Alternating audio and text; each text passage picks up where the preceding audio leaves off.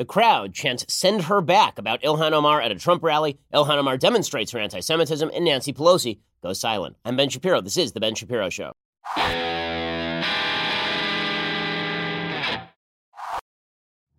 So the spiral to garbage land continues. Apparently, everyone has decided to light themselves on fire, both morally and politically. And I got to tell you, I'm not enjoying it all that much. I got to tell you that I don't feel like the country is becoming a better place through any of this. Now, I know that we are supposed to just join into the tribal beatings. I know that we are supposed to say that when bad things happen on our own side, it's not actually bad because we're in the middle of a tribal partisan fight. And I know that that applies to both sides. I also think that's a bunch of crap. I think that it is very important that when something bad happens, even if it happens on your own side, that you call it out. I'm not seeing that from Republicans. I'm not seeing that from Democrats. And frankly, I find it upsetting. And I find it upsetting because if we are going to share a country, if we actually feel that there is a future to this whole we're a republic thing and we share a country, then we are going to have some common moral standard where we say this right here, this is garbage and people shouldn't be doing this. And brushing it aside or saying, well, you know, if we act like garbage a little in order so that we can win, doing that sort of routine, I don't think is good for the country. I don't think that it is good for the soul of the country. I don't think it's good for us. I think that it is bad if we see each other in such a nature that when we see something that if the other side did it to us, we would be completely enraged, but we're doing it to the other side or vice versa, that we are going to be okay with it because it advances our interests. I don't think that that's all right. I don't think that that's okay. I think it's dangerous, in fact. Now, this goes for both sides. And today's show is going to be about how both sides have decided to wink and nod at some of the worst forces in their politics, specifically because they think the other side is so evil. Once you come down to the vision that the other side is so evil that any means necessary are on the table, and also once you come down on the side that most Americans are so vicious and or vacuous that your viciousness is going to attract voters, I think that you are missing the point of most Americans in the middle. I think you're missing the point of the other side. And the idea of American politics is to convince people who are in the middle, people who may not be watching politics closely, that your side is correct, that your policy prescriptions are right. The most dangerous drug in American politics, and it really has crept up in American politics, I think, over the last 20 years or so, I think particularly since the Iraq War, is this vision that the way you win elections is by castigating your political opponents as, if you're on the left, you castigate right-wingers as racist and stupid and bitter clingers who cling to their gods and guns and xenophobia. And if you're on the right, then you castigate your political opponents as people who hate the country inherently, as people who don't deserve to be here, as people who want the worst for the country. Now, you can disagree with all of their policy prescriptions. You can believe that they're getting it totally wrong. You can even believe they're getting the history of America wrong, and that perception of America's history is dangerous and problematic. But that is a judgment about the thought. It is not a judgment about the person. And what we are starting to see is that the most effective mode of American politics may be character attacks, but character attacks are also the most effective mode of breaking apart the polity. That if you attack somebody else's character on a routine basis, and by that I mean suggesting that there is no place in America for people like X, if you do that, then you are contributing to something that is really dangerous in American politics.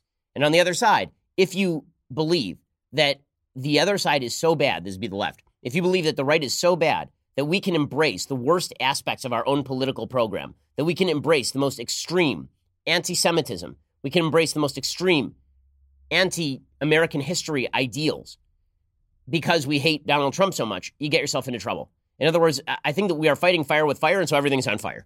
I think that's where we are right now. And it's bad. It's no good. We're going to get into all of this in just 1 second. First, a rise in geopolitical tensions have led to a 5-year high in gold prices. Iran announced it will break the uranium stockpile limit that they agreed to under the nuclear deal. Is it a coincidence that gold prices have been steadily rising since the tanker bombings? It isn't, because as I've been telling you for the past 4 years, gold is a safe haven against uncertainty. Is it part of your plan? It should be. Hedge against inflation and hedge against uncertainty and instability with precious metals. My savings plan is diversified, and yours should be too. The company I trust with precious metal purchases is Birch Gold Group. If you look back historically, when the bottom falls out of everything else, gold tends to safeguard savings.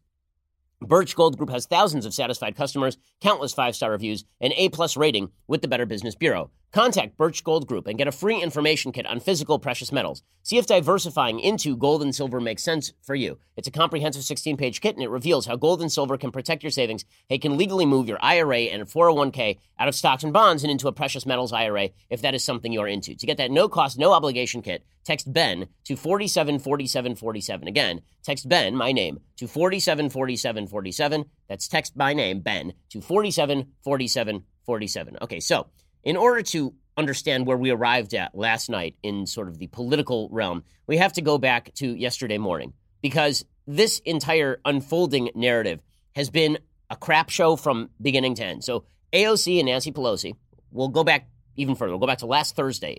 All this stuff happens inside a week now. It's insane. Last Thursday, AOC and Nancy Pelosi were in an utter firefight. AOC was suggesting that Nancy Pelosi was a vicious racist. Nancy Pelosi was correctly suggesting that AOC is a neophyte who doesn't know what she's doing and has radical ideas she doesn't know how to implement. And both sides were just going at each other hammer and tongs. And then President Trump on Sunday decided, it'd be great. I'm just going to insert myself right here into the middle of this for no reason at all with a dumb, vacuous, xenophobic, a very ugly tweet at the very least. Okay, he jumps in and he says that the new Democratic freshman congresswomen come from countries that basically are hellholes and maybe they should go back home. And it turns out that only one of those people, Ilhan Omar, is actually from a foreign country. And also telling people to go back to the country from which they came is generally not good for American politics. Telling people that they should go back to their home country, suggesting that they are more loyal to their home country than they are to the United States, that's bad. Ilhan Omar does it to Jews all the time because she's not a great person, because she says terrible things on a routine basis. I think she's an awful congressperson.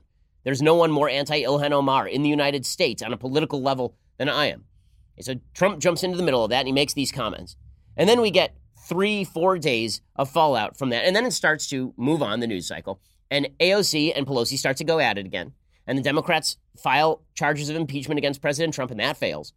And then Ilhan Omar decides, what? With my newfound fame, with my newfound political capital, I'm going to push out another extraordinarily radical piece of the Democratic agenda, of the far left agenda, a piece so radical that my own party believes it's anti-Semitic. So this is how the news cycle started yesterday. Nancy Pelosi had just the day before, just on Tuesday, Nancy Pelosi had rammed through the House of Representatives a resolution condemning President Trump's tweets as racist. And there was a whole floor fight, big hubbub about whether Nancy Pelosi was allowed to call the president's comments racist on the floor of the House because it violated House rules. The Democrats basically overruled the House rules and said it's fine. She can call the president's tweets racist. And she went out there and she said, listen, we speak truth to power, right? This is our thing. We speak truth to power.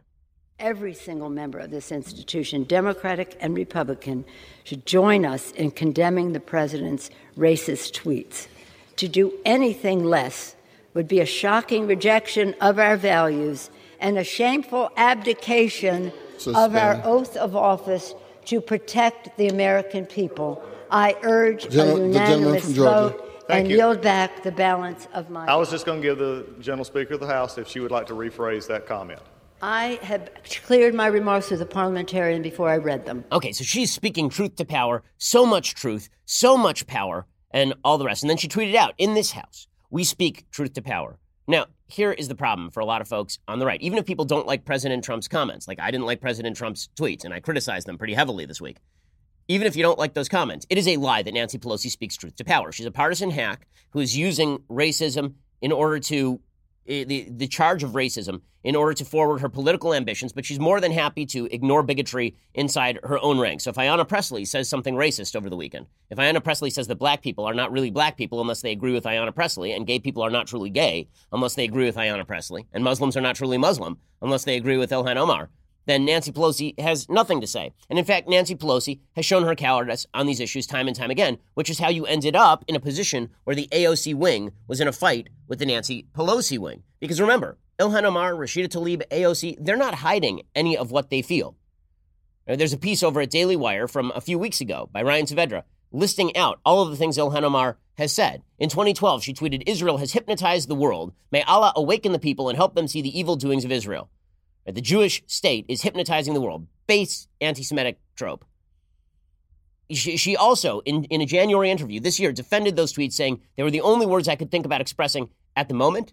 Then she said in an interview on CNN she didn't understand why Jews would find her anti-Semitism to be offensive.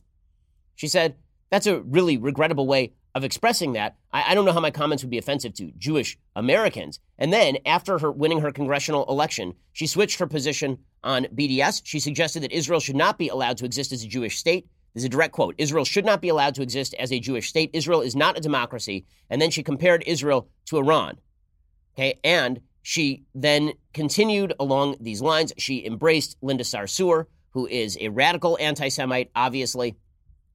And then there's Rashida Tlaib, another member of the squad. Tlaib has promoted anti-Semitic conspiracy theories. Back late last year, she suggested that her congressional colleagues only supported a bill opposing BDS because, quote, they forgot what what country they represent. This is the United States. So basically, they're in league with the Jews.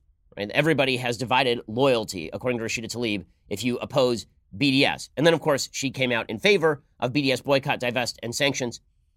She said that she did not support a two-state solution between Israel and the Palestinians, which would presumably mean the destruction of the state of Israel. She's been photographed with supporters of Islamic terror organizations. The Washington Examiner has reported that over and over and over.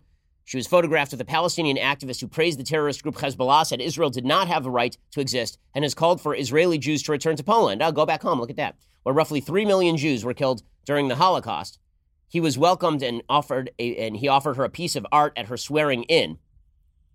She belongs to a group that frequently demonizes Jews, and its Palestinian founder, Mahar Abdelkader, raised substantial funds for Tlaib for her congressional campaign. This is Rashida Tlaib. So there's tremendous amounts of bigotry inside the Democratic caucus. And Nancy Pelosi has said nothing about any of that. Nancy Pelosi has run away, and she is hidden with regard to all of this stuff. And we'll see how this plays out for her in just 1 second. First, let me tell you, sleeping these days, kind of rough. Let's be real, politics is so ugly that it's difficult to get sleep sometimes. Well, this is why your bedding quality really needs to be the highest. And that's why I use Boll and Branch. Everything Boll and Branch makes, from bedding to blankets, is made from pure 100% organic cotton. It means they start out super soft, they get even softer over time. You buy directly from them, so you're essentially paying wholesale prices. Luxury sheets can cost up to $1,000 in the store. Boll and Branch sheets are only a couple $100. In fact, they are so good and so comfortable. My wife and I took all of our other sheets, we threw them out. Boll and Branch basically ruined sheets for us because they're so good. Everybody who tries Boll and Branch sheets loves them. Shipping is free.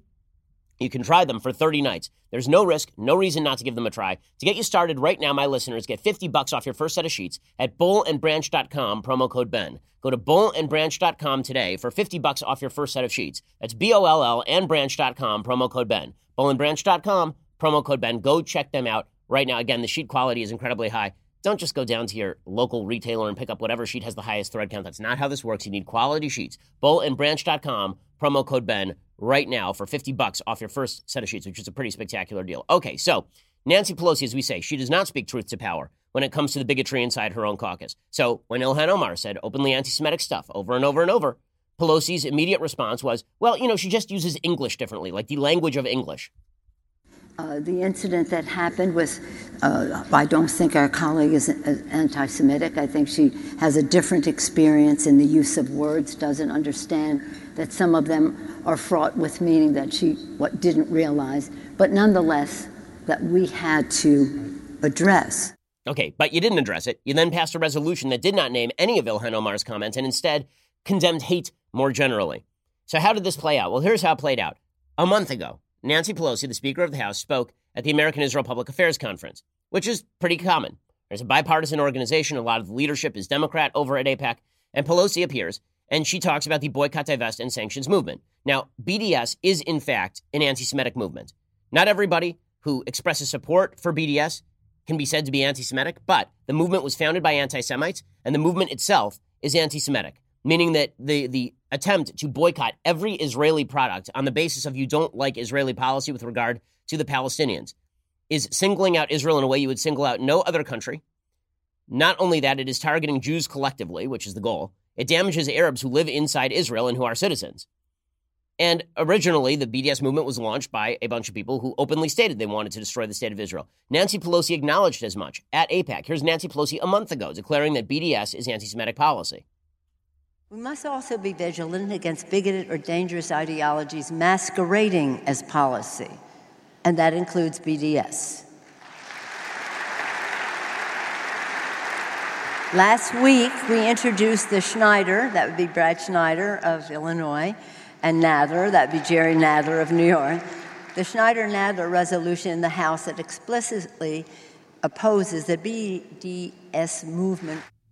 Okay, so there we are. Nancy Pelosi saying BDS is anti-Semitic. And of course, she is correct about that. According to the Jerusalem Post, there are more than 100 links between the internationally designated terrorist organizations, Hamas, and the Popular Front for the Liberation of Palestine, with non-governmental organizations promoting the anti-Israel boycott, divest, and sanctions movement, some of which receive funding from European states and philanthropic funds, according to a new report by the Strategic Affairs Ministry. More than 30 members of Hamas and PFLP hold senior positions in BDS promoting non-governmental organizations. And that's not all. BDS proponents are pretty obvious about what exactly they believe about Israel. Omar Barghouti, who is the founder of the Palestinian Campaign for the Academic and Cultural Boycott of Israel, says Israel was Palestine. There's no reason why it should not be renamed Palestine, meaning Israel should disappear and presumably all the Jews should be killed or deported. Ronnie Casseril says BDS represents three words that will help bring about the defeat of Zionist Israel and victory for Palestine. Michael Warshawski, who's a BDS activist, he said peace, or better yet justice, cannot be achieved without a total decolonization, one can say de-Zionization, of the Israeli state. Right? Get rid of all the Jews. So the folks who created BDS were not shy about all of this. Right? Norman Finkelstein, who is a Holocaust minimizer at best, and BDS activist, he says there's no Israel. That's what it's really about. Everyone knows what BDS is. Right? Nancy Pelosi knows what BDS is. And even Ilhan Omar knew what BDS was when she was running for Congress, because she went out of her way to say to her constituents that she would not support BDS. This is going back just a couple of years. I support a two-state solution. I think it is going to be important for us to recognize Israel's place in the Middle East and the Jewish people's rightful place within that region. It's also important for us to make sure that we are going through a process that we're guaranteeing that to the Palestinians. I believe right now with the BDS movement, it's not helpful in getting that two-state solution. And so I look forward to making sure that we are utilizing and being part of a conversation that gets us closer so that we can have peace. So you'll notice that Ilhan Omar there is basically saying BDS is not effective, and that's why I won't support it. But she never said that it's immoral or anti-Semitic. Nancy Pelosi did. So Nancy Pelosi knows full well that BDS is anti-Semitic. And she has made room for Ilhan Omar to be as anti-Semitic as she wants to be. The natural consequence? Yesterday, Ilhan Omar's first resolution since the whole squad fight broke out was promoting BDS. Shocker. We'll get to that in just 1 second. First, hiring used to be hard, not anymore. When someone makes the slightest, most minor, insignificant mistake here on the production of The Ben Shapiro Show, they know that we can get rid of them because we have ZipRecruiter. We can replace them at any time. ZipRecruiter.com/dailywire, constantly giving you the ability to upgrade your business. Now, in reality, we're not interested in getting rid of anybody. We're always adding employees, and that's really where ZipRecruiter is useful. ZipRecruiter sends your job posting to over 100 of the web's leading job boards. They don't stop there. As applications come in, ZipRecruiter analyzes each one, and they spotlight the top candidates so you never miss a great match. ZipRecruiter is so effective that 4 out of 5 employers who post on ZipRecruiter get a quality candidate through the site within the very first day. Right now, my listeners can try ZipRecruiter for free at this exclusive web address, ZipRecruiter.com/dailywire. That's ZipRecruiter.com/DAILYWIRE. ZipRecruiter.com/dailywire. ZipRecruiter is indeed the smartest way to hire. If you're looking to save time, which means saving money, there's only one great way to do it when it comes to hiring. That is ZipRecruiter. Go to ZipRecruiter.com/dailywire right now and try them out for free. ZipRecruiter.com/dailywire. Okay, so yesterday, after a month after Nancy Pelosi said BDS is anti-Semitic, Ilhan Omar sponsored a resolution that compares Israel to Nazi Germany and the Japanese Imperial Empire in 1937 when they were busy raping Nanking. That was the resolution that she sponsored yesterday. And Nancy Pelosi, who stands up truth to power, nowhere to be seen. She's got nothing. She's got nothing. This resolution says, quote, Americans of conscience have a proud history of participating in boycotts to advocate for human rights abroad, including boycotting Nazi Germany from March 1933 to October 1941 in response to the dehumanization of Jewish people in the lead up to the Holocaust. So Ilhan Omar, who has nary a word to say about the Iranian nuclear program, who has nary a word to say when it comes to, I mean, she literally was asked yesterday or 2 days ago to condemn al-Qaeda on the basis of an old clip of her that was going around in which she was jokingly referring to al-Qaeda and Hezbollah and saying, well, why was everyone taking them with different seriousness than the U.S. Army? And she's kind of laughing about it. She refused to answer that particular question. She said that it was beneath her dignity to answer that particular. There's a woman who wrote a letter just a few years ago advocating for lenient sentences for people who are trying to join ISIS and who routinely engages in anti-Semitic language and ideas. This same Ilhan Omar is now saying that Israel should be boycotted because it is like Nazi Germany. And Nancy Pelosi is nowhere to be found. So this resolution compares Israel not only to Nazi Germany, but also to the Soviet Empire, to the Soviet Union, and also to, as I say, the Japanese Empire from 1937 to 1938, when the Japanese Imperial Army was busy conquering foreign lands and subjecting its population to supreme human rights depredations, including mass murder and mass rape. It's unbelievable. And Nancy Pelosi, of course, has nothing to say about it. There's your truth to power. Here's Ilhan Omar yesterday comparing BDS to the Tea Party. We must support efforts to end the occupation and achieve two-state solution. I believe firmly that the path to peace does not lie in a violent means. This week, I introduced a resolution with civil rights leader, our colleague, John Lewis, and Rashida Tlaib, who know the importance of nonviolence movements. It recognizes the proud history of boycott movements in this country dating back to the Boston Tea Party. We should honor these movements and that history. And then, of course, over this weekend, she proclaimed that Hamas was a nonviolent group, effectively. She said that Israel was fighting nonviolent resistors, like the terrorist group Hamas that is firing rockets into the center of Israel. Again, not a word from Nancy Pelosi. So no truth to power from Nancy Pelosi. No shock there. And, of course, the Justice Democrats are promoting this. The Squad is promoting it. Their first initiative in the aftermath of this whole Trump is a bigot fight, their first move is to sponsor a bigoted resolution that Nancy Pelosi herself suggested was anti-Semitic, and Pelosi is nowhere to be found. Is it any wonder that folks think that Omar and Tlaib and AOC and Ayanna Pressley are running the show over there in the Democratic House? Is that any wonder? Because it appears they are. Nancy Pelosi's got nothing to say about this, and neither do the Democrats. Have you heard a single Democrat, mainstream Democrat, comment on Ilhan Omar? Anyone? You can't even get a mainstream Democrat to comment on an actual terror attack on an ICE facility by Antifa, let alone criticizing Ilhan Omar for her bigotry and anti-Semitism. None of them are going to do that. Now, here's the thing. There are Democrats who know that this is bad stuff, obviously. They're just being shunted off to the side.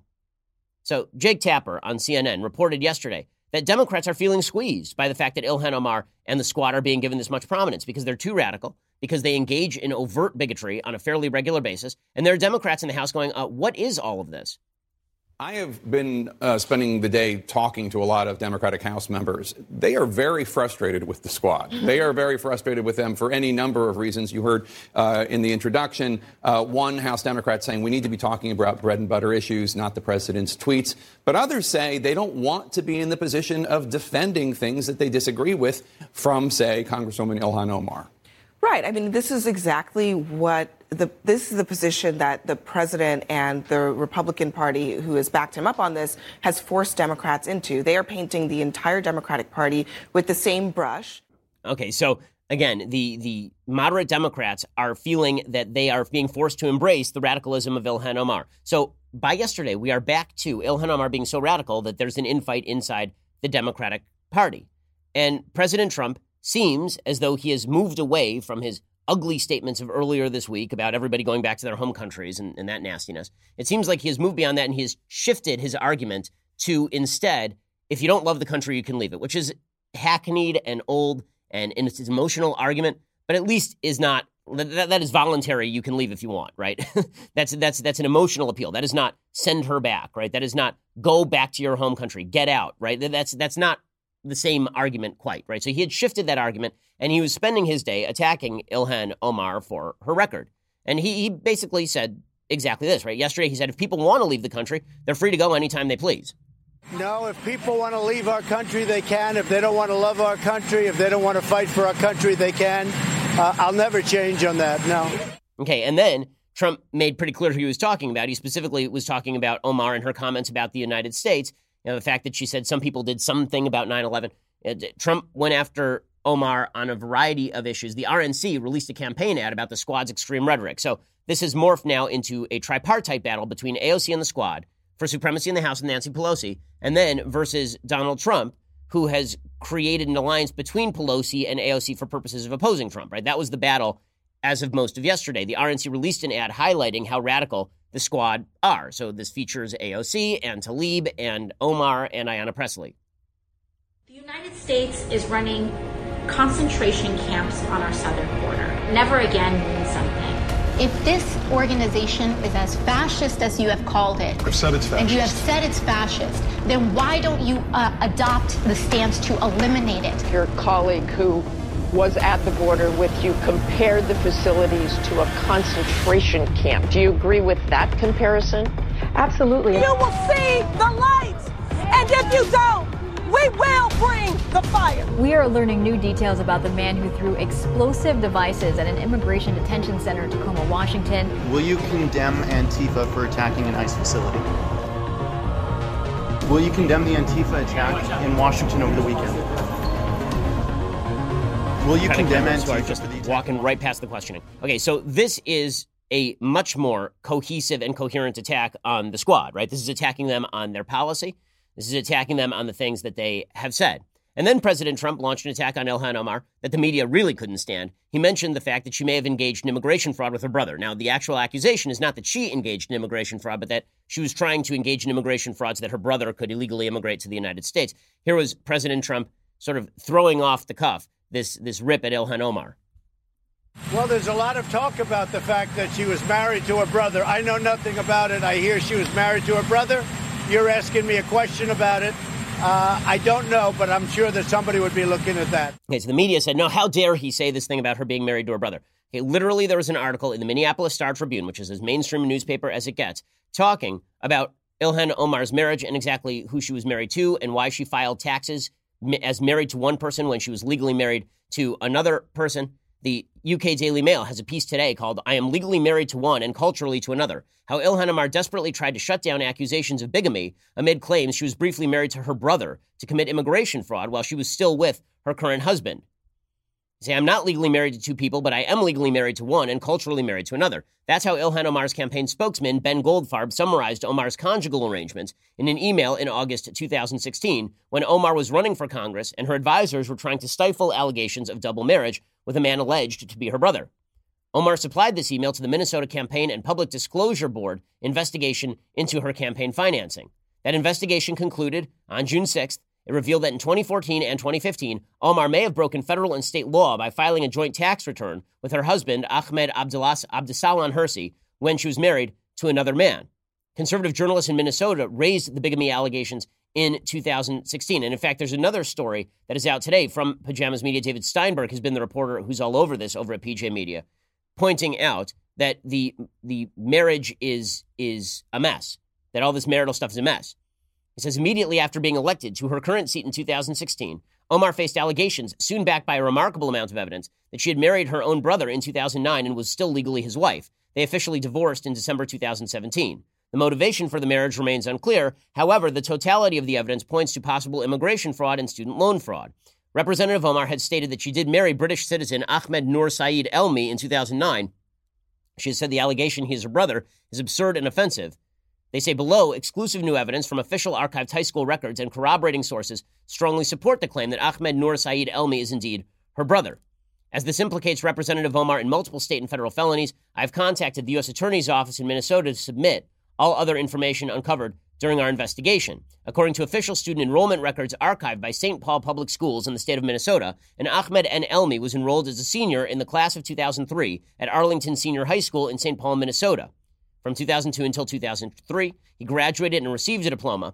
The enrollment record gives his birthday. Both Ilhan Omar's 2009 marriage document and her 2017 divorce proceedings say that her husband was born the same day as this person registered Ahmed N. Elmi.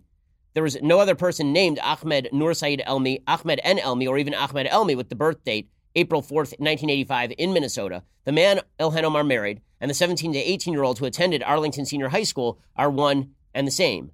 This person was a minor for most of the school year. His parents and legal guardian were listed on his enrollment records along with his home address and telephone number, he shared that address, telephone number, and parental authority with Ilhan Omar. So that is the evidence that is being put out there. So the media say, well, Ilhan Omar's denied it. Isn't that enough? No, that's not enough. You actually have to go and investigate and do the journalisming that you guys are supposedly supposed to do. So suffice it to say, there's a lot in Ilhan Omar's background that is worthy of scrutiny, and her comments on a day-to-day basis are egregious. Her policies are awful. The things she says about the country are garbage. She is the worst member of American Congress, and it isn't even all that close. I mean, Rashida Tlaib is pretty terrible. AOC is pretty awful. Ayanna Pressley is bad. There are lots of bad members of Congress. Ilhan Omar is in a class by herself when it comes to being a bad member of Congress, but she is a duly elected member of Congress. And this is where we get to the other side of the aisle. So the Democrats are happy to defend bigotry and nastiness and ugliness and stupidity and virulent anti-Semitism from members of their own party. They will not stand strong as Nancy Pelosi has not stood strong. On the Republican side of the aisle, this does not justify the behavior of people who are saying things to duly elected members of Congress and American citizens like send her back. I'll get to that in just 1 second. First, it's time to be adults. I mean, I think our politics could use a little bit more adulthood. Sometimes that means doing things you don't always like thinking about life insurance. Policy Genius is the easy way to shop for life insurance online. In just 2 minutes, you can compare quotes from top insurers and find your best price. Once you apply, the Policy Genius team will handle all the paperwork and the red tape. No sales pressure, no hidden fees, just financial protection and peace of mind. Policy Genius doesn't just make life insurance easy. They can also help you find the right home insurance, auto insurance, disability insurance. So, if you need life insurance, but you just don't want to deal with all the legwork, head on over to PolicyGenius.com. It's the easy way to compare all the top insurers and find the best value for you. Policy Genius. Delegate what you hate, especially if you hate getting life insurance. Listen, it's responsible to think about death at this point in your life if you don't have life insurance, because God forbid you should plot, God forbid a car hits you in the middle of the street and you leave your family with nothing. Well, then your family is going to be pretty upset, not just about your death, but also about the fact that they don't have the money to deal with it. Don't be one of those folks. Go check out Policy Genius right now. They've made it really convenient and easy for you. PolicyGenius.com. Delegate what you hate, especially if you hate getting life insurance. Okay, in just a second, we'll talk about President Trump's rally last night, the good, the bad, and the very ugly. And I do think that there's a moment that was very, very ugly. We'll get to that in just 1 second. First, this Saturday marks the 50th anniversary since we first put a man on the moon. And in league with Esoteric Radio Theater, we've put out a new podcast called Apollo 11, What We Saw. It immediately rocketed to number 3 on iTunes, Apple Podcasts. It's still in the top 10 a week later. Episode 3, In the Beginning, is out right now. Host Bill Whittle, who's an author, pilot, space enthusiast. We had him on the show. He knows more about NASA than any living human being of whom I am aware. He will give you the step-by-step journey of what it took to get to the moon and what happened when we got there, and also how things almost went horribly wrong. It is a riveting podcast. Head on over to Apple Podcasts or wherever you listen to podcasts. Subscribe today to Apollo 11, What We Saw. Also, your opportunity to ask me a question live and in person, it's almost here. Next month, we're taking our backstage show on the road for a special one-night-only event, August 21st, at the beautiful Terrace Theater in Long Beach, California. That is correct. Me, Daily Wire God King Jeremy Boring, Andrew Klavan, the execrable Michael Knowles, and even more important than him, the Daily Wire merch table will be there, live. We'll be talking politics, pop culture. Most importantly, we'll answer your questions from the audience. It should be a blast. Can't wait to see you there. Tickets are on sale right now at dailywire.com/backstage, including our limited VIP packages that guarantee premium seating, photos, meet and greets with each of us, a gift from me. I'm shopping for it right now just for you. You never know what it'll be. I mean, I think it's a little romantic and more. So head on over to dailywire.com/backstage. Get your tickets today. I will see you there. dailywire.com/backstage. Also, please go subscribe over at Daily Wire. Again, as always, it helps protect us from the nastiness of a left that seeks to silence voices it doesn't like, seeks to target our advertisers because they don't like the fact that we're conservative. Please go help us out over at dailywire.com. Become a subscriber for $99 a year or $9.99 a month. We are the largest, fastest growing conservative podcast and radio show in the nation.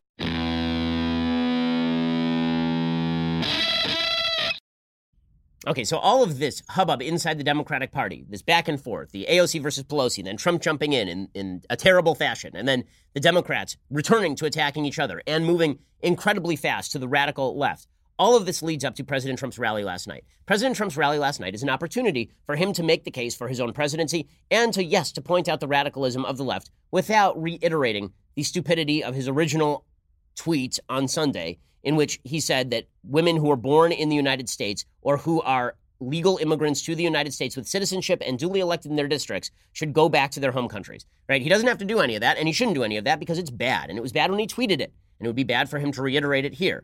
right? And Trump knows that, by the way, which is why he shifted the argument into if they don't love it, they can leave, right? Which is the same argument that people have been making forever in America. Love it or leave it, right? It may not be a good argument, but it is a certainly frequently common argument in the United States. And it is important to note that that is well within the realm of traditional political discourse, given the fact that Barack Obama's administration called members of the Tea Party terrorists. And we are routinely on the right called Nazis by members of the media as mainstream conservatives, routinely called Nazis and bigots. And it's constantly suggested that we are un-American and awful.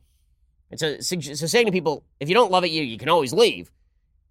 That's not quite the same thing as go back to your home country, to people who were born in the United States, and also to people who are legal immigrants from places like Somalia, which really is one of the worst places on earth. Okay, so Trump gets to make his case last night.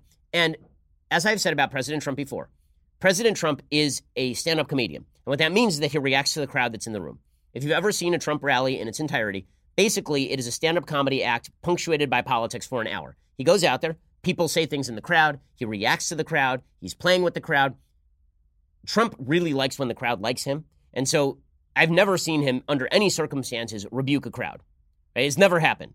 He's much more likely to egg on a crowd than rebuke a crowd. I've never seen a situation where a crowd says something and he says, guys, stop that. He's never done that. Which, by the way, is something that is useful in politics. I've done it many times where a crowd will do something and I'll say, guys, you got, stop. Right? This happens at my college speeches fairly frequently where a couple thousand people will be there. Somebody will get up to ask a question and people will start booing the questioner. And I'll say, guys, you need, stop. Let's actually hear the question. Let's treat each other civilly here. Now, I know that there are a lot of folks on the right who are hearkening back to the days of John McCain, when John McCain was at a rally and somebody suggested that Obama was a Muslim, and John McCain correctly said, no, Barack Obama is an American and he is not a Muslim. And that was right. That was the morally correct thing to do. He did not lose the election because of that. He lost the election because the economy tanked 2 months before the election. And he lost the election because Barack Obama was given better media treatment than any candidate in the history of the United States. And he lost the election because Barack Obama was a uniquely talented candidate. He did not lose John McCain because he didn't stand there and nod as the person called Obama a Muslim. Right? That is not why John McCain lost. But there is this mythos that has been built up around the sort of Trump-McCain comparison, where it's the reason that McCain and Romney lost is because they didn't fight. Okay, well, there is truth, I think, to the idea that McCain and Romney did not pull out the hatchet and go after Barack Obama with enough alacrity. I think there is truth to that. But that does not extend to everything that they did that was moral was them wimping out. I don't think that's what happened. But I think that there's a part of the Republican Party right now, a part of the conservative base, that was like, well, John McCain lost because he tamped down that sort of stuff. No, that's not why he lost. Again, that's not why. Okay, so Donald Trump is not the kind of guy who is going to tell a crowd to pipe down. He starts off and he's revving up the crowd, right? I mean, it's a campaign rally. He's revving up the crowd and he starts with some of his greatest hits. He starts kind of hilariously by thanking Democrats who voted against impeachment, because highlighting the Democratic split is obviously smart politics. The Democrats are so split over Trump that yesterday there was a vote in the House of Representatives to impeach President Trump, or to force a vote on impeachment on President Trump. And it went down in flames. 95 Democrats voted in favor, despite the fact that the impeachment resolution did not even include a rationale for impeaching Trump. It didn't include a legal rationale, any high crimes, any misdemeanors. It was basically that he was just divisive. The grounds for the impeachment were that he was a meanie, right? That he had retweeted certain videos, and that he had banned transgender people from serving in the military, and that he criticized NFL players who knelt during the national anthem. None of this stuff is illegal. None of it's a high crime or a misdemeanor. You may not like it, but it's not illegal. So 95 Democrats voted in favor because any excuse to impeach Trump they'll use. And then most of the Democrats voted no. So Trump thanked the Democrats last night at this rally. But again, I have to tell you, this vote was so big, I have to thank many of the Democrats. I mean, that was an amazing. No, I really do. I respect it. I really do. That was a slaughter. But many of those people that voted for us this afternoon, in somewhat of a sneak attack, a real sneak attack, many of those people that voted for us were Democrats, and I want to thank them because they did the right thing for our country. Okay, so again, the crowd, and then the crowd laps it up because, listen, Trump plays the crowd, but the crowd also plays Trump, and that's part of the dynamic here. Right? Trump is very, very good, and the crowd will do whatever he wants, which is why Trump really should step in when the crowd does something he doesn't like. Now, so Trump continues his rally, and again, Trump does have the ability to step in and say to the rally crowd, guys, nah, come on, you're like, just cut it out, right? He does have the abilities. I remember a couple of years ago, I spoke at CPAC. In the middle of my speech at CPAC, a bunch of people started chanting about Hillary Clinton to lock her up. And I said, no, don't lock her up. Leave her alone. She's gotten all the punishment she deserves. She's wandering around in the woods of Chappaqua. Right? Like you can do this, right? And Trump could have played anything the crowd did as a joke. Instead, he's playing this dynamic where he makes a joke, the crowd laughs. He makes a joke, the crowd laughs. The crowd starts chanting, and he kind of goes along with it. That was the dynamic at the rally last night. So Trump then went on to highlight all of Ilhan Omar's record, which again is fine. Okay, Ilhan Omar is a key member of Congress. For people saying, well, she's just one of 435. Yeah, really? Is that why she was on the cover of Rolling Stone magazine? Is that why the entire mainstream media are mirroring her comments every week for the last several? Is that why the New York Times, when she said something openly anti-Semitic, suggested that she was just reopening debate about the role of AIPAC in American public life? Because she's unimportant? Like, don't gaslight us. We know that she's important. The media have made her important. So Trump highlighting her record is totally within bounds. So Trump goes off on Ilhan Omar's record. And everything he says here, correct. Here he is. She smeared U.S. service members involved in Black Hawk Down. Omar minimized the September 11th attacks on our homeland, saying some people did something. I don't think so. Some people did something. Yeah, some people did something. All right. She pleaded for compassion for ISIS recruits attempting to join the terrorist organization. She was looking for compassion. Okay, everything he says there is true. 100% of the things he says there is true. Now, people are angry about it, but all of that is true. Right? All of that is fine. And again, he is not incorrect to highlight her record. She is a leading member of the Democratic Congress, and Nancy Pelosi is bowing before her and allowing her to run roughshod over the rest of the Congress. And she's doing the same with the squad. And when she tried to stand up, the squad basically shouted her down. And Trump sort of helped them by highlighting them and forcing Nancy Pelosi to back their play. So that's what led up to the most controversial moment of the last week. In the middle of this rally, Trump is speaking about Ilhan Omar, and the crowd starts chanting, send her back. And I'll play the clip, and then I'll explain why this is so wrong, why this is un-American, why this is bad. Omar has a history of launching vicious anti-Semitic screeds.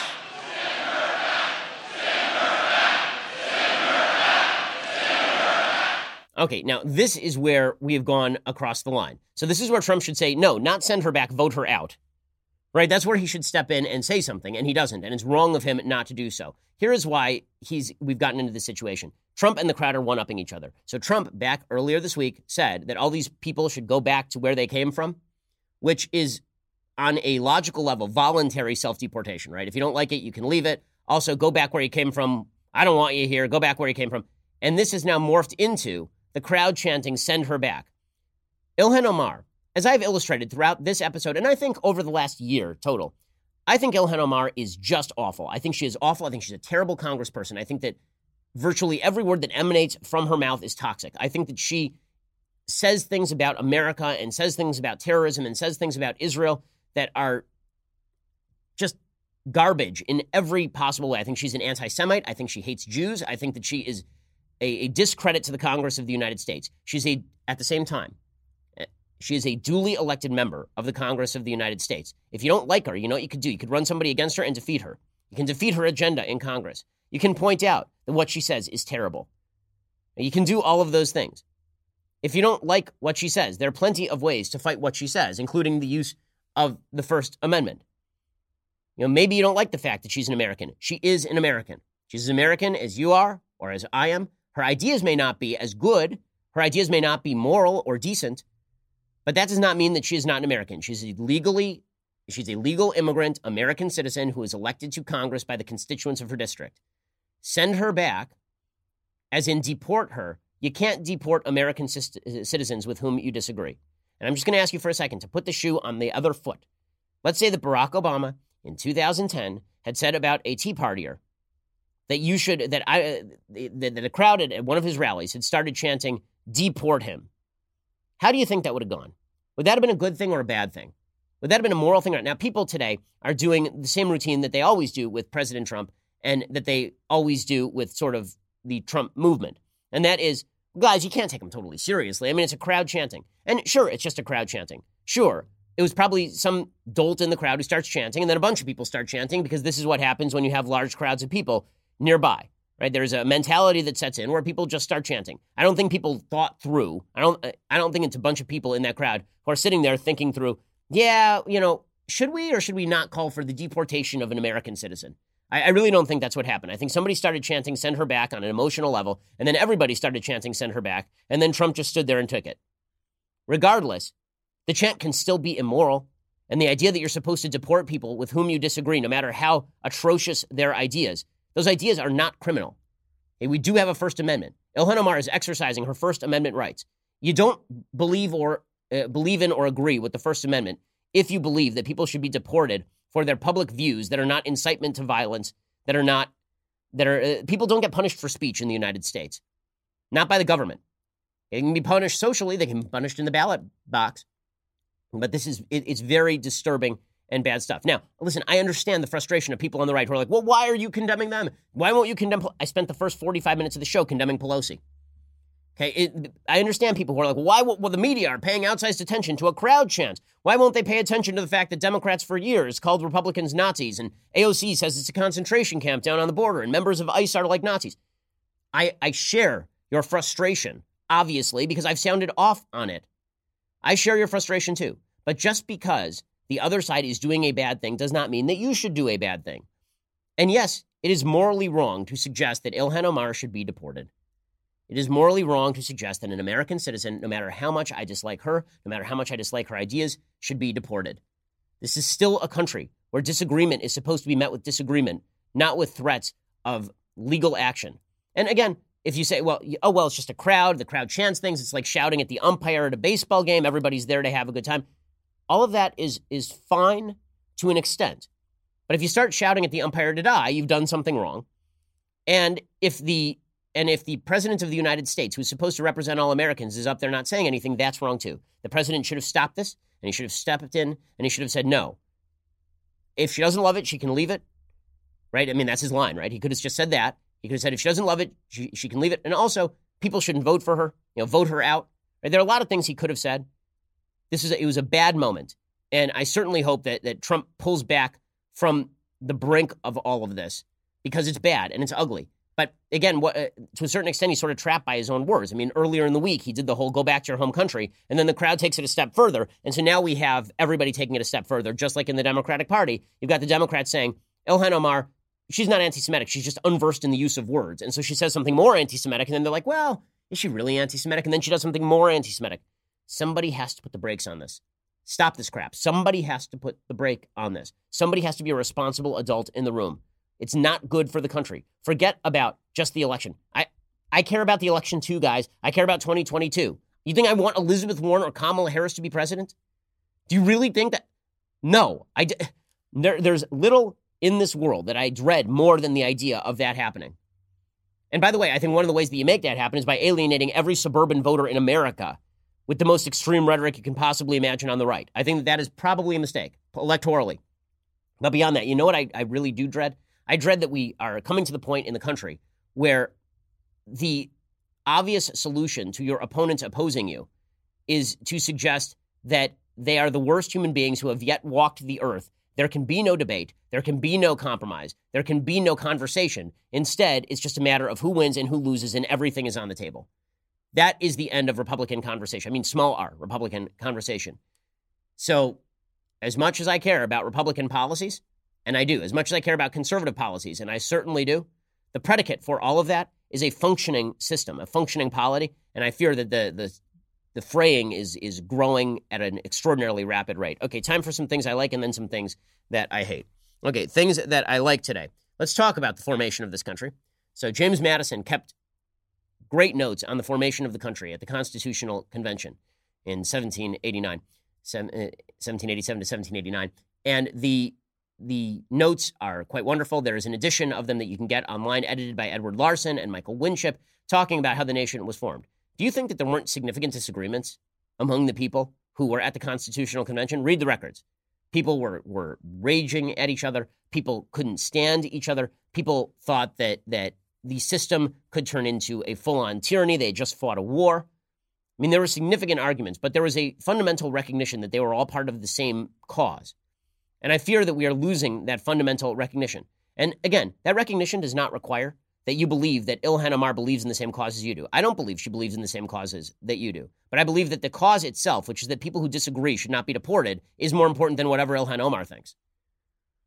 Agreement to disagree lies at the fundamental root of the country.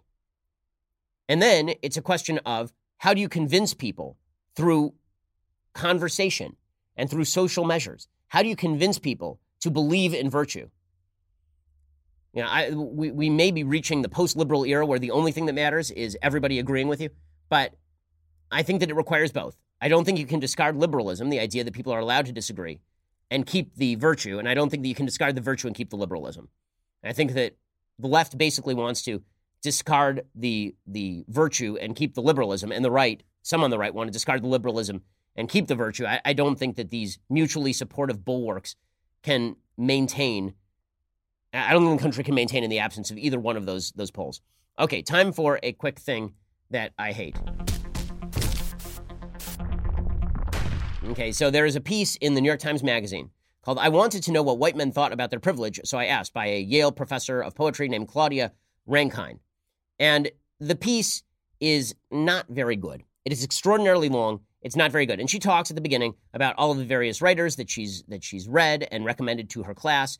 She's talked about the history of racism in the United States. Obviously, she says, I needed to slowly unpack and understand how whiteness was created. How did the Naturalization Act of 1790, which restricted citizenship to any alien being a free white person, develop over the years into our various immigration acts? What has it taken to cleave citizenship from free white person? What was the trajectory of the KKK after its formation at the end of the Civil War? What was his relationship to the black codes, those laws subsequently passed in southern states? Now, listen, I'm all for knowing American history and for looking at the ugly parts of American history and for recognizing the role of the KKK and the role of white supremacy and all of this. I think that's very important. I think that reading that into modern American history and suggesting there is innately a relationship between the Naturalization Act of 1790 and becoming a citizen in 2019 is a massive, massive stretch. But that's not what is, I think, silly about the piece. The part that is silly about the piece is that this lady just tells a bunch of stories about her confrontations in airport lines. That's really all the piece is. It's just she saw a white guy in a line and he did something she didn't like, and then she either had a conversation or didn't. And this is supposed to tell us something deep about white privilege. So she says, I hesitated when I stood in line for a flight across the country and a white man stepped in front of me. He was with another white man. Excuse me, I said, I'm in this line. He stepped behind me, but not before first saying to his flight mate, you never know who they're letting into first class these days. She says, was his statement a defensive move meant to cover his rudeness and embarrassment, or were we sharing a joke? Perhaps he too had heard about the recent anecdote in which a black woman recalled a white woman stepping in front of her at the gate. When the black woman told her she was in line, the white woman responded that it was the line for first class. Was the man's comment a sly reference? But he wasn't laughing, not even a little, not even a smile. Deadpan. Later, when I discussed this moment with my therapist, she told me she thought the man's statement was in response to his flight mate, not me. I didn't matter to him, she said. That's why he could step in front of me in the first place. His embarrassment, if it was embarrassment, had everything to do with how he was seen by a person who did matter, his white male companion. I was allowing myself to have too much presence in his imagination, she said. Should this be a comfort? Was my total invisibility preferable to a targeted insult? If you want to look for instances of American racism and people who are racist in America, there are instances. If you are talking to your therapist about that time a guy said something mean to you in an airport line, it's called welcome to being at an airport. I have very little doubt that this person would have said the same thing if this were a white lady, because he was called out for being a jerk, and then he was embarrassed at being called out for being a jerk. But let's assume that he's a racist. What does that say about deep-seated American racism? Not much. It says that this guy's a racist, maybe. It says that he's a jerk. But this article is an exercise in navel-gazing and trying to discern American history and the role of American history by looking at your belly button. Like that really is what this article is. It's not a systematic review of evidence. It's not an examination of data. It is all narrative stories that can be interpreted in several different ways, and then we're supposed to take away from this that her particular perspective on American racism is the correct one. And she talks about all of this. She says, how angry could I be at the white man on the plane? The one who glanced at me each time he stood up on the way. He stood up the way you look at a stone you had tripped on. I understood that the man's behavior was also his socialization. So now it's not that the guy is responsible for being a racist. It's that all of society is responsible for this guy being a racist. But don't worry, she has other stories from the airplane. Really, it's thousands of words long, all about this Yale professor's stories from being treated nastily on an airplane. Although I will say some of these stories don't look great for her. She says, I was waiting in another line for access to another plane in another city as another group of white men approached. When they realized they would have to get behind a dozen or so people already in line, they simply formed their own line next to us. I said to the white man standing in front of me, now that is the height of white male privilege. He laughed and remained smiling all the way to his seat. He wished me a good flight. We had shared something. I don't know if it was the same thing for each of us, the same recognition of racialized privilege, but I could live with that polite form of unintelligibility. Now, probably he was laughing and he thought that you were joking because he thought, you've got to be kidding me. Right? Like that, no one would be that self-serious. Again, have you ever been in an airport? People are insanely rude at airports. It is what they do. Right? People are constantly forming lines to the side at airports and doing rude things. And so if somebody turned to me and there was like a separate line forming and I was in it, and they're like, that's the height of white male privilege. I'd be like, like, really? Seriously? This is an airport where people are rude. But apparently, this is the old Adam Carolla line, that if you are black and you're pulled over by a cop unfairly, your immediate response is probably to think, because of the narrative and because of American history, it's because law enforcement is racist. If you're white and you're pulled over by a cop wrongly, your first instinct is to say it's because the guy's a jerk. Now, there are many more jerks than racists in American life. So statistically speaking, it is more likely that the person's a jerk. That's the same thing in this particular case. She says, I found the suited men who refused to fall in line exhilarating and amusing as well as obnoxious. Watching them was like watching a spontaneous play about white male privilege in one act. I appreciated the drama. One or two of them chuckled at their own audacity. She said the people in my line, almost all white and male themselves, were in turn quizzical and accepting. So hold on a second. They formed a separate line that was largely white and male, and it was next to another line that was basically white and male except for the one black lady. And the other line was the white supremacist line. How do we know it wasn't your line that you were standing? Like, how do we know this? She said, after I watched this scene play out, I filed it away to use as an example in my class. How would my students read this moment? Some would no doubt be enraged by the white female gate agent who let it happen. I would ask why it was easier to be angry with her than with the group of men. Because she didn't recognize or utilize her institutional power. My goodness. My goodness. Okay, and then, good news. There are more airport stories. This continues. As I became more and more frustrated with myself, writes this Yale professor, for avoiding asking my question, I wondered if presumed segregation in business or first class should have been number 47 on McIntosh's list. McIntosh is the creator of white privilege. Just do it, I told myself. Just ask a random white guy how he feels about his privilege.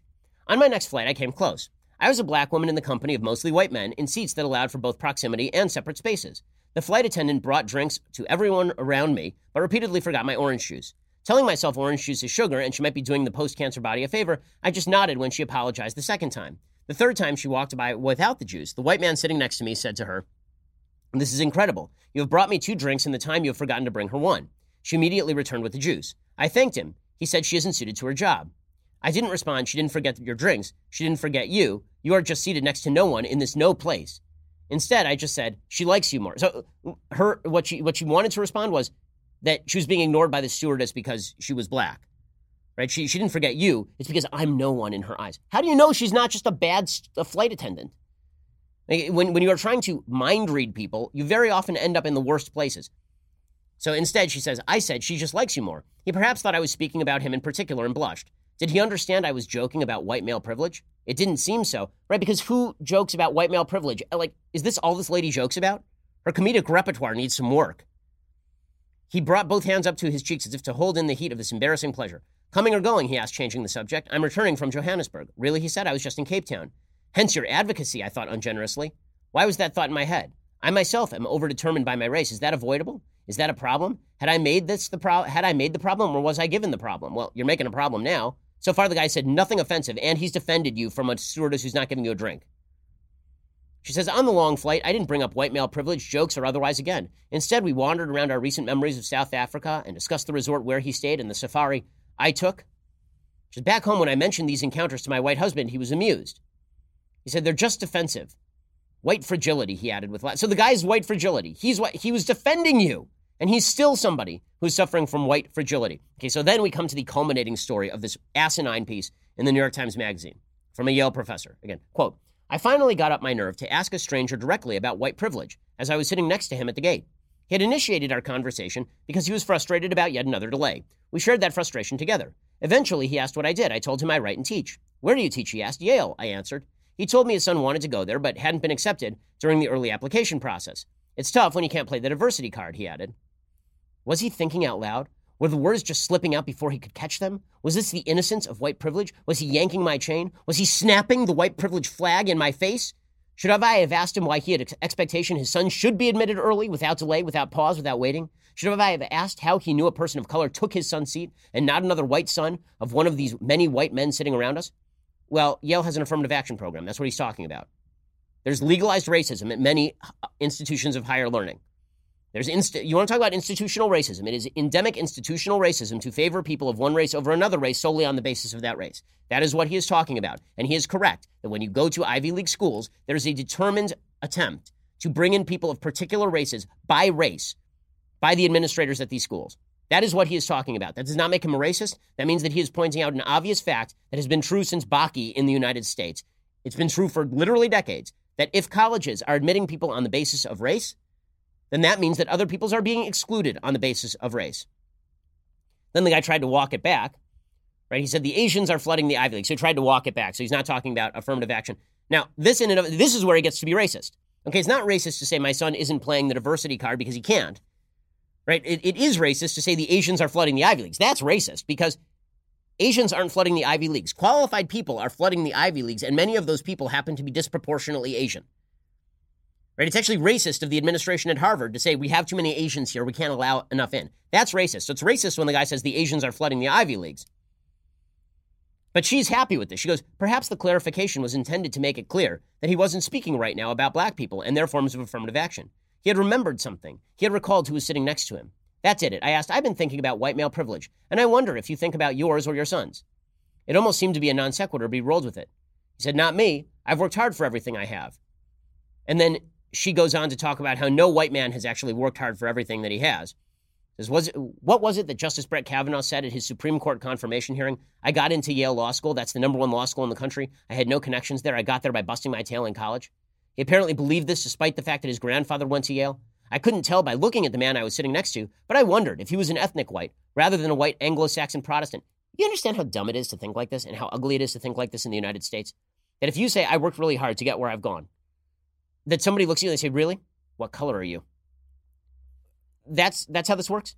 Demonstrate how my Jewish family is benefiting from white privilege. Now, if you want to say that there is systemic racism that has existed in the United States against black folks, and you also want to say that that has outsized impact over time, I think that's an argument that can be made, although I think that you'd have to argue about the outsized impact. Like, what is the actual impact? How much of it is personal decision-making? Differentials in personal decision-making post-1965, how much of it is the legacy of slavery or Jim Crow? Like, those are all good, open arguments. But you know what is not a good argument to people? You accomplish something in your life, that's because you're white.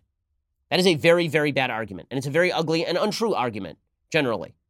Because white people don't just hand other things to white people on the basis of white people being white. If they do, then that's racism, and you can call out the racism for the racism. But I guess the idea is that Brett Kavanaugh, didn't work hard? That this guy did not work hard? She said, I said to the man, what if I said I wasn't referring to generations of economic wealth, to Mayflower wealth and connection? She said, I asked him if he gets flagged when he passes through TSA. Not usually. He said, I have global entry. So do I said, but I still get stopped.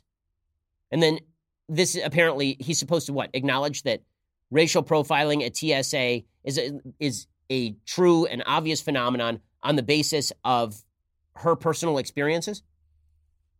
If your argument boils down to my personal experience, your truth, it's not a very good argument. You need some data for all of this.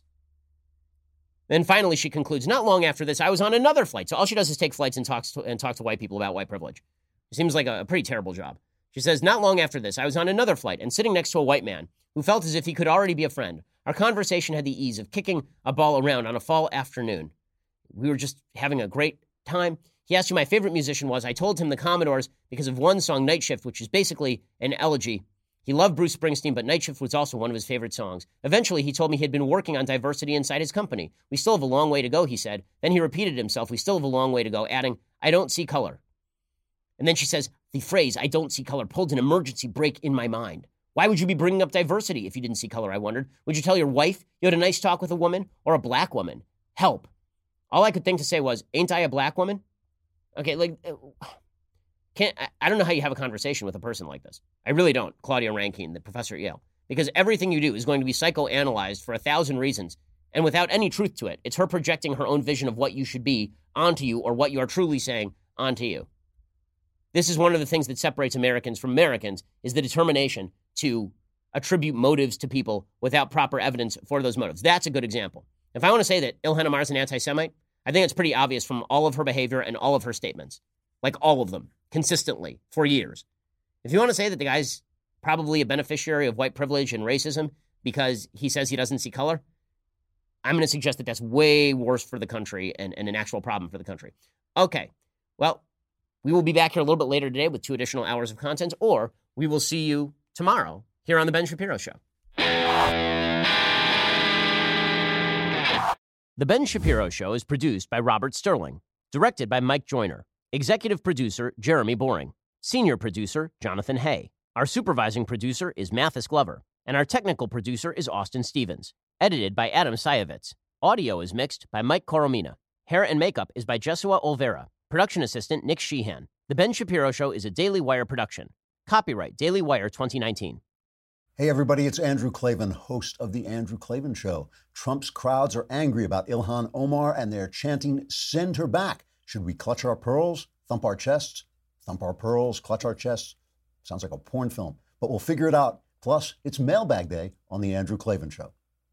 Did you know that a baby's heart begins to beat at just 3 weeks? At 5 weeks, it can be heard on ultrasound. In some cases, the heartbeat can be the baby's only defense in the womb, which is where Preborn steps in. Preborn rescues 200 babies every day from abortion simply by providing moms with free ultrasounds that allow her to hear her child's heartbeat and see their perfectly formed body in the womb. By 6 weeks, the baby's eyes are forming. By 10 weeks, a baby is able to suck his or her thumb. Preborn needs our help to save these precious souls. For just $28, you could be the difference between the life or death of a baby.